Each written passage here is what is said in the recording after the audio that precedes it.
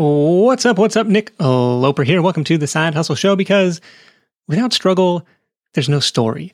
Special short bonus episode for you today. Bryn and I were visiting family in Washington earlier this month, and Mom dug out the video from our high school graduation, which was actually 20 years ago this month. That makes me feel super old, but the fun part is, as co-valedictorians, we both got to speak at that graduation.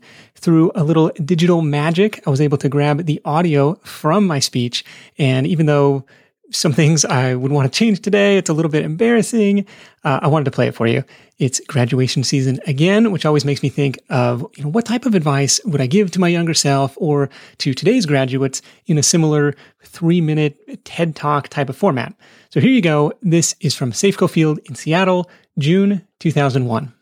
I bet there's quite a few people in this audience who don't even know who I am, but everyone knows why I'm up here. Yeah, that's right.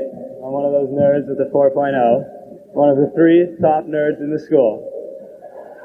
It's funny because they gave me this microphone because of my grades, and maybe that's what people will remember me for, but the grades are way down on my list of what I'll remember from high school. Anyways, being a nerd is something I've struggled with my whole life. When I was 4, I asked for a math book for my birthday. In 3rd grade, I was cool because I could spell anti-disestablishmentarianism. And in middle school, the girls really weren't too impressed with my ability to recite pi to 15 decimal places. But as a freshman, I was determined to overcome this nerd disease. I would not be destined to a lifetime of pocket protectors and Star Trek reruns. So I figured, new school, a new start. So, first day of high school, I was cool. What's up? How you doing? But soon I found out I was not with it. Everyone had this strange brand of clothes that I'd never heard of. Abercrombie and Fitch. Anyways, I figured they must have sprung up overnight. It was at that point that I realized, to my dismay, that this new brand had been established in 1892, leaving me out of the loop for more than 100 years. So I was a quiet, shy little freshman, and how to make matters worse, I had to deal with homecoming. So who knew that the guy was supposed to ask the girl in some big, creative way? Well, not me, obviously. So it's a couple weeks before the dance, and I'm hearing all these elaborate plans about, 10 dozen roses coming in on an airplane, and yeah, I booked my private concert with Tom Jones, just to ask the girl. It's not unusual to be loved by anyone.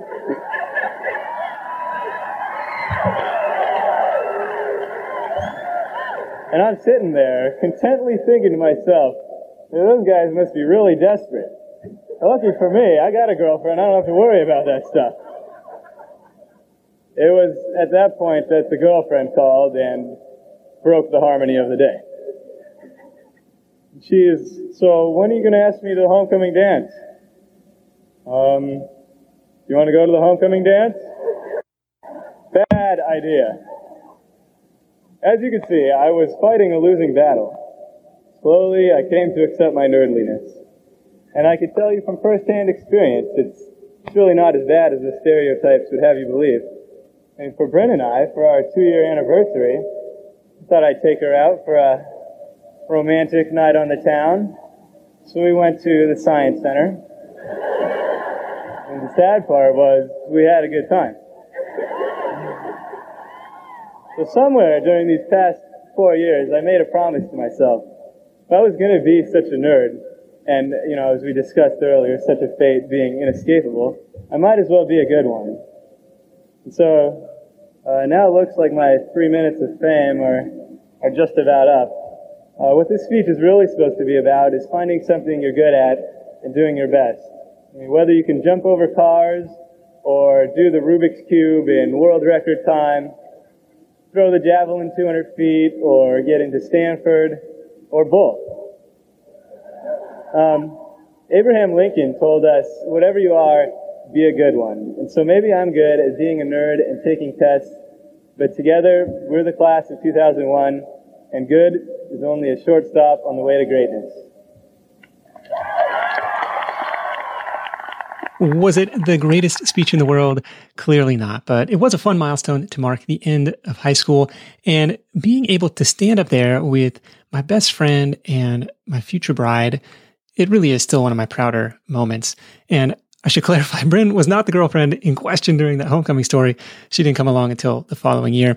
Her speech, if you're curious, it was about the power of practice and the compound effect of continuous improvement, told through the lens of her golf game, which was a lesson I think is still very much pertinent today. So what would I change? If I had to do it all over, what would I change today? I like the idea of committing to do your best. Whatever you are, be a good one, right? That's still an idea that resonates with me today. If you're going to do something, like, why not do it as well as you can? Whether it's school or sports or your side hustle, are you going to put in just enough effort to get by? Or are you going to go and learn and practice and study and improve and grow and get better? I think the latter option is way more fun. I think it's way more fulfilling to do it that way. And for the sake of disclosure, the whatever you are, be a good one quote, supposedly uttered by Abraham Lincoln, may have been misattributed, according to quoteinvestigator.com, like a lot of Lincoln quotes. That site assigns it to William Thackeray instead. Now, the idea of good as a stepping stone to greatness is one that's actually been on my mind quite a bit, because there's this debate that many people stop at good because they don't want to take the leap or the risk to seek out something great. And I'm torn with this because on the one hand, I think it's helpful to have something to strive for, something to make progress toward. But on the other hand, you got to learn to be happy with what you got. Now, as far as advice for my 18-year-old self or anyone else graduating this year, life's an experiment. Don't be afraid to try something out that sounds interesting to you. What's the worst thing that happens? Keep your risks low and your upsides high and go take some swings. I know it's definitely tough as an 18-year-old, but think long-term, protect your personal profitability. Life is so much easier when you have some financial breathing room. So do your best to live below your means and then use that margin bit by bit to go buy back your time. What message would you have for the class of 2021? I'm curious. I would love to hear it. Let me know on Instagram or Twitter at @NEloper. Would love to hear from you. That is it from me. Thank you so much for tuning in. Until next time, let's go out there and make something happen. And I'll catch you in the next edition of The Side Hustle Show. Hustle on.